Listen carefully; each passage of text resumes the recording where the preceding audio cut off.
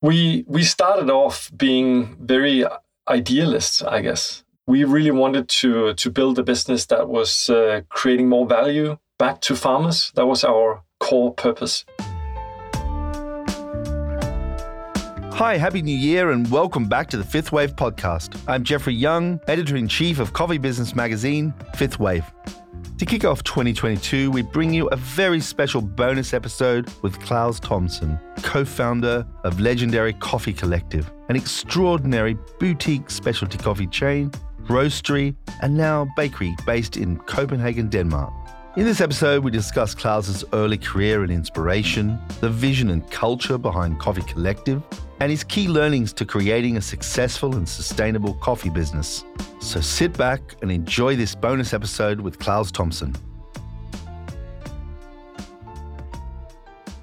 Can't thank you enough for joining us on Fifth Wave. Thank you. I wonder if you could tell us a little bit about how you got into coffee in the first place. Yeah, so my way into coffee was actually in London, and I moved to the big city. Came from Denmark, a small country. Lived in the rural parts of Denmark my whole life, and I wanted to move to the big city. And there were at that time two companies that were always hiring. It was Starbucks and Pret A Manger. Yeah. And so I got a job with Starbucks kind of out of coincidence. And that took me through my first barista training and coffee tasting and everything. And then I moved on from there later and became sort of a home geek and invested in my first home espresso machine and really started to dive into that world of espresso geekery. Found out I needed a grinder and then, eventually started home roasting and everything. And that kind of sent me down the path that, coffee became my biggest hobby. And eventually I figured out, since this was such a fun hobby, I should do this professionally as well. And then moved on to other coffee shops in Copenhagen, a place called Estate Coffee that really was the first time I elevated my understanding of coffee, of what goes into producing coffee. And at that time, I started competing as well. You won the World Barista Championships way back in, was it 2006? Yeah, so I first competed in the Danish and the Worlds in 2004 and placed third, and then took a year off to learn more about coffee, and then came back strong in 2006, and that was a fantastic experience. It's still one of the highlights of my entire coffee career was doing that, both because of the actual competition and winning and all the things that followed, but I think the time leading up to it is what I really remember as well as being incredibly educational and challenging, and created an opportunity to really dive into coffee and learn about all the aspects and then gather that in a coherent presentation was really fun. And then going to the World Barista Championship, meeting people from all over the world was such an experience that I really think that's one of the things that kept me in coffee, was this international community and this variety of people from all over the world that connect around this wonderful beverage. Wow. So what do you think that the impact of the WBC has had on your career as an entrepreneur? Well, it really meant that I was able to co-found this company together with my business partners, Peter Dupont and Kasper Engel Rasmussen. When I had won the WBC, it meant that I could travel the world and see coffee shops and coffee farms all over the world. It created a lot of opportunities to go to places like Tokyo and Cape Town to do talks, but also to go to Nicaragua and do a talk there, but then the other way, learn about coffee production, seeing the reality of coffee farmers in Brazil and Guatemala and all these places that really left an imprint on me and really struck me as it kind of elevated my feeling of why are we doing this? It's not just to have delicious coffee in the end, it's also to provide something back at origin. And after doing that for a while, being, the World Barista Champion and traveling around and giving talks and so on, I also kind of felt that it was a little lonely and I felt there was more to do in Copenhagen. So it created that sort of need personally for me to build a business and to go into business with someone else, to have really good colleagues to spar with, which was something I would have never guessed that I would want to do, to start a business before that. Incredible. So You met your business partners and you created Coffee Collective, a fabulous brand that has had so much impact on the world of coffee. I think that sort of Nordic influence has seeped through into many other parts of the world of coffee. Tell us about Coffee Collective. What is it and where are you today? Yeah, I mean, we started off being very idealists, I guess, that we really wanted to build a business that was creating more value back to farmers. That was our core purpose.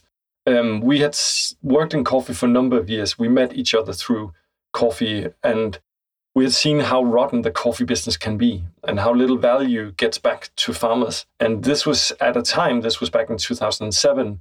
And at that time, the coffee farmers were getting below the cost of production, while coffee prices on the high streets of Europe were increasing tremendously.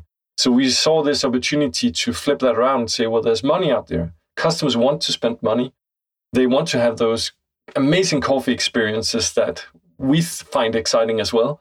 So there is an opportunity in that to bring back more value to farmers, while bringing more value to farmers also means that you can get better quality that you can then bring back to guests, getting them more excited about coffee.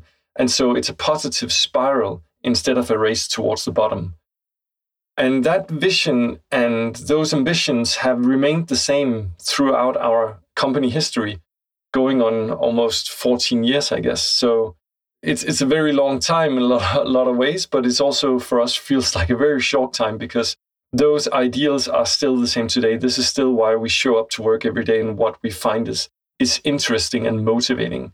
And it's an interesting thing to have this kind of dualistic purpose of both wanting to excel and create the best coffee experiences in the world, and at the same time having this ethos of really trying to change lives in some of the poorest parts of the world.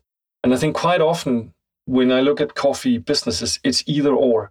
It's either they dive all into just creating aesthetic, beautiful coffee businesses that please the modern, trendy audience, and then they sometimes take a lot of shortcuts on the way that they source coffees.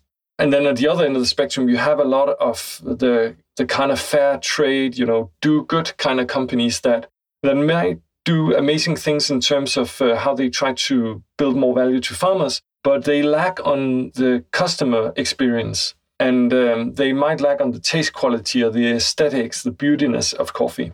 And that was our idea when starting the business, was to try and think very holistically about the whole experience, not getting sucked into a wormhole in just one little aspect, in roasting, for example, but to say, well, we will never be better than the farmers that we work with. And the farmers will never benefit if the coffee isn't tasting amazing down to the cup, down to that experience that the final guests or customers at home experience. So we called it the Coffee Collective because we see it as a big collective. It's a collective effort to bring value and to create those awesome coffee experiences. Incredible. Now you have, is it 5 stores in Denmark? Yeah, it's actually grown quite a bit. So we actually now have 7 stores, but that includes our bakery as well, which is also a coffee shop. A roastery, you're giving courses? Yeah. Online, presumably? Yeah. Wholesale? A thriving web shop that has gone through the roof in the last 2 years as well. And wholesale with customers basically all over the world. I think we ship to more than 50 countries. And yeah, it's a growing business for sure. So am I right to say that COVID hasn't had a negative impact on your business? No, unfortunately not. COVID definitely had a negative impact on the business, especially in the early days of COVID, which is soon 2 years ago. At that point, we saw a dramatic drop in our coffee shops. Most of Copenhagen closed down. We could only do takeaway for a long period of time. One of our coffee shops had to close for about 6 or 7 weeks. But we actually quite quickly gained that back and found out that our shops were fortunately pretty adept and were able to do takeaway business only in a very efficient manner. We had really good large shops that had sufficient space to provide space between customers. We had in most of the shops actually 2 doors, so we could have an entrance and an exit. And so there was a lot of positive things that we found out, well, this can actually work. And And on the bottom line, it wasn't as bad as it could have been. But we also very quickly in that process made a decision that for us, one of the main ambitions for us building this company has never been to cash out. So we came in with a pretty solid financial status when we hit COVID. And that meant that we had the opportunity to say, well, we are willing to sacrifice our results completely, our profits, if that means that we can keep on all our staff. Because we also saw an opportunity in there that if we keep on the staff and take good care of them, we can come out strong on the other side of that. And of course, at that time, we thought maybe it would be a 2 or 3 months thing. And it turned out to be going on 2 years soon. But we didn't have to lay anyone off. And that was our success criteria. And we still managed to come out with a small, very, very small profit. But we were happy just to have a zero goal on the profit side if we could retain our staff. So that was a success on its own. Wow. And now we're not quite on the other side of COVID, and there's a lot of uncertainty still. Not yet, yeah. But would you say that some parts of your business have you did mention that your e-commerce is trading very well. Any other parts of the business that are better than before COVID? Yeah, I mean, the e-commerce, if we start with that, fortunately, we built a new web shop and an entire new platform and backend already a few years ago, and have been through all the baby diseases of that platform. So when COVID hit, we were actually pretty able to scale up quite quickly. They were running very fast for a while and had to hire in more help to pack and ship coffee. But it was an amazing thing for the web shop because it finally meant that the business there was so good that we could actually invest more into staff and into optimizing some of the things that we didn't really have the cash for in that department before. Wholesale probably is the sales channel that suffered the most because a lot of restaurants and cafes had to shut down. But since we're international, when Denmark closed down, we actually started to see some of Asia opening up again. So we shipped a lot of coffee over there. And that actually felt like, well, it's quite good we have these different legs to stand up. It's like one leg goes missing. It's not like the whole chair falls down. You can still remain seated. And then for the coffee shops, we took almost an aggressive approach there and said, well, if we want to keep on our staff, we might actually have to open more places. Because since everything dropped in turnover and there was less people who had to man the shops for takeaway only, we actually said, let's open up more places. And in these past 2 years, we've actually opened 2 more coffee shops. One is a small sort of satellite from another coffee shop, and then a big coffee shop, and then our bakery. And the bakery definitely has been a tremendous success as well. It solved a problem we had for a long time, getting quality bread and pastries into all our coffee shops. But it's also one of those things that during Corona, there was not that many things you could go out to do. All the restaurants, museums, cinemas were closed, but you could still go out for a takeaway coffee and a pastry. So in that regard, it actually was quite helpful in some ways. Fantastic. Do you have a wholesale business with the bakery now as well? No, because the bakery actually turned out to be so busy on its own. We have, as I mentioned, 6 coffee shops that the bakery delivers to fresh every morning, plus its own shop that has a broader menu and serves coffee alongside as well. And that actually meant that they've been so busy from the get-go that there has been no room for taking on wholesale for that business as well, which is, I think it's at least 10 times more busy than we had estimated before we started. So yeah, pretty good success. So some really interesting successes, and you were obviously as well positioned as anyone to at least survive the COVID and actually thrive through it. What were the challenges that you've experienced as an entrepreneur over the years? I did see something online where you said one of the first mistakes was opening that second store. I mean, there's been a tremendous amount of small bumps along the way, and it has been challenging. And I like how you opened up saying that it looked with ease from the outside, and it definitely hasn't been that from the inside at times. But I do think we're helped by having very strong values that we don't just preach, but we actually live. So, for example, we talk a lot about work-life balance. Denmark is a country that does well in this regard and appreciates that you need time off to regenerate. It's not good to run your employees down. You don't gain more from that in the long run. So I think we have a pretty solid sort of work-life balance in that way. But I would say that if I had to point at one biggest mistake, is definitely that second shop. But it's one of those mistakes that I'm really happy we made, because it really meant that we learned a lot about what works for a coffee shop. And you could argue we learned it the hard way, that it did cost us a lot of money, especially at that time. But I think those failures are some of the most interesting things for you as a company, because it really means that you think long and hard before you open another shop. It makes you think about, well, what are the criteria that are really important to run a successful coffee shop? And you can always kid yourself. It's very easy to fall into the trap of thinking, oh, this place looks amazing, it's ideal, it's romantic, it has this kind of business, and I can see myself standing here. But you need to be very strict on yourself, thinking about, well, what is the actual possible turnover that I can do in this shop? Is it large enough that I can have enough seats? Is there enough foot traffic? Is it in a good enough location for what I want to achieve? And I think, unfortunately, a lot of times when people open coffee shops, they're thinking a little too much about, well, this is where I can see myself standing and working, and this will be a nice experience for me.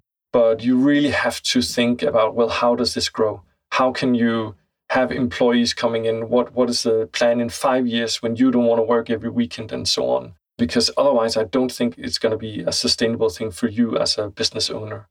So, lesson for budding entrepreneurs out there is look at the business from the outlook of the customer or the potential customer rather than your own image. Any other tips that you give to someone starting a business? Yeah, I think some of the things, I mean, I'm definitely not any sort of business guru. And I definitely say that this is all a team effort, that the reason our company has done well and keeps doing well is because we're a large team of really good people. I think my business partners and I, we all have our different strengths and weaknesses. And that was something we were very aware of from the beginning. And it would be an advice I give to new people starting up a business is make sure that you're really aware of where are your different strengths and weaknesses. We had a huge strength in Peter Dupont, that he is very, very good at doing, the books, the bookkeeping, knowing about finances and that whole side of the business.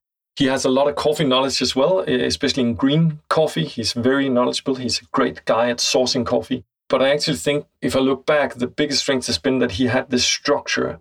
And as I mentioned before, we never started the company to cash out. That was never our incentive. Our motive was to have fun, to be able to work in coffee for a lifetime, to be able to build something that hopefully we can do until we retire, and to look forward to going to work every day. But in order to do that, we were painfully aware from the beginning that we needed to build a financially sound business. And so to know that you really have to make the money work for you, that you cannot do all the fun things unless you have a strong economic sense and a strong financial backbone in your business. I think that was very, very healthy for us and meant that we didn't go out of business. And there was a number of times we could easily have closed our business when things were challenging. I think that having that, the awareness of your strengths and weaknesses, knowing that you really need to build a sustainable business on multiple levels, not just on one item, but on a lot of different dimensions, I think that is one of my key advices. And when I say about multiple dimensions, I really think that you can't just say, okay, I'm going to, let's say, have an organic coffee company and then everything will be great if I don't take good care of my employees. Also, you can't just take good care of your employees if you don't take good care of your payment to farmers. You will not have the best quality of your raw product. At the same time, you can't do all those things if you don't take good care of your finances. So it's really thinking about it again holistically. Think about your whole company. I think that is my best advice to newcomers. And you mentioned it's a team effort. So how do you foster that team spirit? Yeah, we've been blessed with a number of really talented people who come on. And I think they've been drawn in because they can feel that we live our values, that we are honest in what we say and what we do. And that they know that we are not in just building a case building a lot of coffee shops to sell out to a big holding company. So I think they can feel that we're in this on the long run. And that means that you attract people who will also be in it for the long run. And then, we've just had so many good people. It's hard to single out any of them, but I'll have to say that our bar manager, Rasmus Gamrat, who's been here for over 10 years and has now actually become a co-owner of the company, has been such a big part of building the entire team, building the coffee shops, managing that they were also doing well financially, but at the same time having such a keen eye on also improving quality, so that those things can go hand in hand. And we have, bar managers here, Peter Ebrup, who has taken on Colombia as an origin country, Michaela, who does our HR. There's such a big amount of people who have been here for a long time and who we feel contribute equally as we do to the company and to the culture. So I wish I could name all of them, but I'll have to stop here. Oh, fantastic. Now, sustainability appears to be very, very important to your corporate ethos. I wonder if you'd tell our audience about some of the ways that you embed sustainability into your business. Yeah, and first of all, I'll say I fully understand if some of the audience gets a little sick when they hear the word sustainability, because it is largely overused these days. But I will also say that I do think it's more important than ever to think about sustainability. And just because you've seen greenwashing or you heard the word a lot, that should not be an excuse to not think about how you can be the most sustainable possibly. So for us, sustainability is many things, and it's never a goal that you can just reach. It is something you constantly have to work on. And we think very much about three different things when we talk sustainability. As I mentioned before, there's the social aspect, the environmental aspect, and the financial aspect. And I think the first two ones are the one that rings the most to people, but the third one, the financial, is what will make the other two also be possible to achieve. We were lucky that when we started out with the company, as I mentioned, we started out with sort of wanting to build something sustainable. It was exactly because we saw the coffee business as inherently unsustainable that we founded our company. So it's built into the DNA right from the beginning. It wasn't something we had to go back and invent or do a CSR arm of the company to become sustainable. And I think for that reason, when we talk sustainability, we really think our primary sort of goal or our primary battle is to bring more value to farmers and try to disrupt the whole coffee business a little bit, try to be more transparent, showing what we pay to farmers in order to hopefully push others to have to do the same. Because we firmly believe that the more transparent you are, the more you'll educate customers about the importance of price, and the more you'll push these larger roasteries who are not paying enough for their coffee to have to increase the price. The more you'll get customers to also appreciate that you can't just buy, supermarket coffee on offer and think that is not harming someone at the other end of the chain. So that's our primary sort of battle. But over the years, we also learned that we do try on a number of different issues to become better. And 2 years ago, we became a B Corporation.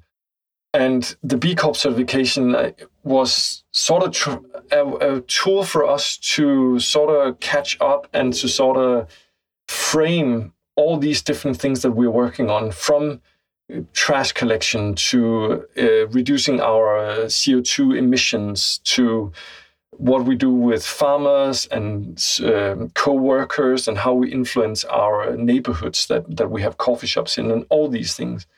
And that was definitely both a big learning experience, but also a great opportunity to sort of summarize a lot of these different things that we're doing throughout the entire company. And within your stores, what are the keys to making a coffee shop sustainable? If you could, the top things that you would make sure that everyone needs to do. Yeah, so there's one thing that people really need to know is that some of the biggest carbon emissions actually come from building new things. And since we want to open new coffee shops, we are obviously faced with a dilemma, because how much do you tear down and how much do you try to keep? And there is actually a lot to save in that. And we're working with a company who has years of experience with that. They started as squatters way back in the 80s. And through that, they took all these old condemned buildings and they were squatting them. And that actually translated into them building a company much later that rejuvenates or I don't know if that's the correct word, but restores old buildings with the intent of trying to keep as many things as you can and only using sustainable materials whenever you build new things. And that's a great partnership because we learn a lot from them. And they also can feel that we really try to push whenever there's a decision to be made. We always look at what is the most sustainable decision here. What is the best possible thing that we can choose for this?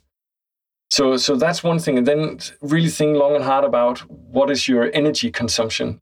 It's calculated that 40% of the carbon emissions from coffee, from seed to cup, is actually happening here in the consuming countries. And it's basically us heating water and the machines that we're using to brew coffee. So if you can switch from coal, for example, or gas to a renewable energy source, such as wind power, you've actually done a lot of good. And that's an easy fix for a coffee shop to find an electrical supplier who can give you green energy in that way. So that's a few of the things that you can do quite easily, I think. Fantastic. Now, across your time as an entrepreneur, you must have had mentors or people that you admire. Where have been those sources of inspiration outside your company that you've learned from or been able to imbibe learnings from? Yeah, I definitely, I have to say my biggest mentors are my colleagues in the business. And it sounds like a cliche, but I'm so fortunate to learn so much from my colleagues. And then at the same time, I've always been I think starting with the World Barista Championship, I think there's so much to learn from other coffee businesses. And I've been fortunate that I have a huge network globally to take in the inspiration from. And it's everyone from, we started our company back in 2007. This was the same year that James Hoffmann started Square Mile Coffee and Tim Wendelboe started his company in Oslo and Anne and Charles started Coffee in Sweden. So they have remained really good friends. We all met through the competitions and we started at the same time. And being able to spar with James about the business, especially in the early days, and with Tim about sourcing coffee and so on, has taught us a tremendous amount and been able to look at your own company a little bit from the outside through their eyes at times. I've also gained a lot of knowledge and just sort of a business mentality from other coffee people. Ben Kaminsky in the States is a good friend, and he's really valuable at sometimes pointing at where are we weak at a certain point, while also giving a pat on the shoulder when we're strong on something. And then I actually look a lot outside of coffee as well. I think there are a lot of different people from international people to Danish people that inspire a lot. Especially in terms of sustainability, there's a huge amount in Denmark. Someone like Signe Wenneberg, who has a strong blog and Instagram presence, is someone who's really good at communicating what sustainability can be in your everyday life. And I really take a lot of inspiration from one of the things she always says, which is nobody can do everything, but everybody can do something. And that means that it's very easy always to point fingers and say, you're doing this, but you're not that great over here, or it doesn't matter that you're transparent, or why are you signing the pledge? Like, I don't want to sign the pledge because it only shows the FOB price. It's always easy to point fingers at those things and find the mistakes instead of doing something proactive. And for me, that's a big inspiration to see that she, whenever people point fingers at her, just kind of say, well, listen, what are you doing? Like, you can always do something better, and you should never use those excuses to not try to improve your business and your personal life in a more sustainable manner. So I think that both coffee people and people from outside of coffee is a big inspiration in everything we do here. Incredible. Now, this is going to be the first Fifth Wave podcast for the year. I wonder what you're looking forward to and what are your reflections on the year ahead for your business and for the coffee industry? I definitely think for our business, 2022 is going to be an interesting year. We thought that obviously we'd be done with Corona last year. That didn't happen. I'm not sure if we'll be done this year either. they might require another winter, another lockdown. But all in all, I feel like we have adapted to the situation. There's a lot of things that are still tricky. We had to cancel our Christmas party and a lot of these social gatherings that historically have been really important for us to feel like a family or a big team. I really look forward to spring, to when things open a bit more up and we can gather everybody for a big party. But I also look forward to opening more shops. We will definitely open a new coffee shop sometime next year. And the reason for opening more shops, the reason I'm so motivated by it is both because it's a lot of fun. It's a lot of fun designing these places, thinking about the concept and doing something new. We get a lot of energy out of that. And it's always fun to see how you can open up in a new place of town and reach a new audience that didn't have easy access to you before. At the same time, I feel like we have taken on a lot of new staff within the last year. And I really look forward to doing more trainings with them. We have a very strong workshop culture where baristas have a development program where they can come into workshops almost every month. And we have a lot of those planned for the coming half a year that I'm super excited about, because providing more educational opportunities for our baristas is so much fun. And it's so nice to see how people react on that it really makes them find coffee just more interesting the more they learn about it. It's not like you reach a plateau at any point. It's almost like a learning curve that keeps rising. So I'm full of positive hopes for 2022. And I hope that coffee in general will have the same kind of feeling. I know that a lot of businesses are still struggling, but I hope that a lot of people will also take comfort in the fact that if you look historically, whenever there's been crisis in the past, coffee has actually increased in sales. So this crisis of a global pandemic means that there's a lot of opportunity for people to enjoy more coffee. So let's use that opportunity to provide them with better coffee experiences and coffee experiences that provide better payment to farmers as well. Great. Klaus, thank you very much. And congratulations on creating what is a truly inspirational brand in coffee. And thanks for your leadership in this industry. Well, I'm very humbled by those words, and thank you very much for asking these delightful questions, and for to all the listeners for listening in.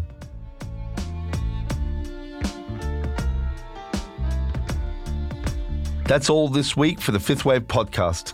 Please subscribe to the Fifth Wave wherever you get your podcasts, and we'd really appreciate a good rating if you enjoyed this show. Subscribe to us also on Instagram at Fifth Wave Coffee. That's the number 5 followed by TH Wave Coffee, all one word. Tell us what topics are important to you so we can make the show more relevant to you and to your business. This episode was produced at the one and only Serendipity Studios in glorious Camden, North London. It was produced by myself, Jeffrey Young, the World Coffee Portal team, James Harper of Filter Productions, and sound engineering by Chris Bristow. Have a great week, and until next time, stay safe and stay caffeinated.